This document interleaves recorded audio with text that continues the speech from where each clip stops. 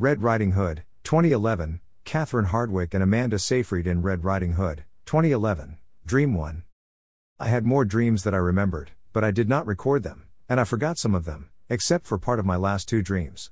In this dream, someone bought 2 Bluetooth, wireless devices that came in a pack. It had a docking station, dock, and I showed them how to connect everything physically, and then wirelessly by Bluetooth, etc. That is all that I can remember of this dream. Dream 2.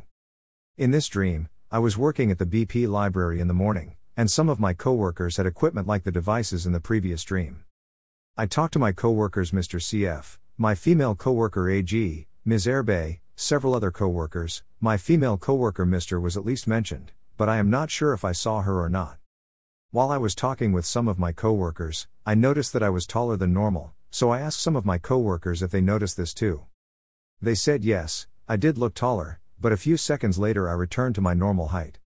Instead of realizing that I was dreaming, I just said, "That was weird." Well, at least I got to experience being taller for a few seconds, and I stopped thinking about what had just happened.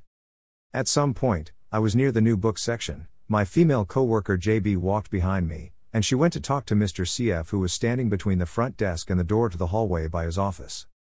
JB did not acknowledge my existence, and I did not realize that it was her at first. She was dressed as a witch, I assumed, with a long fancy cloth red cloak or trench coat or jacket, like a fancy cloth Little Red Riding Hood-like outfit. She also wore a long straight bleach blonde wing, and you could not see her face because of the wig. I assumed that she was dressed in this costume for story time, since it was morning, so I assumed that she would be reading to the children soon, as whichever character she was dressed as. I commented to JB about how I did not know that was her at first, and she said something out loud that was not exactly directed at me. It was an indirect response, without looking at me or directly acknowledging me, and then she continued talking to Mr. CF.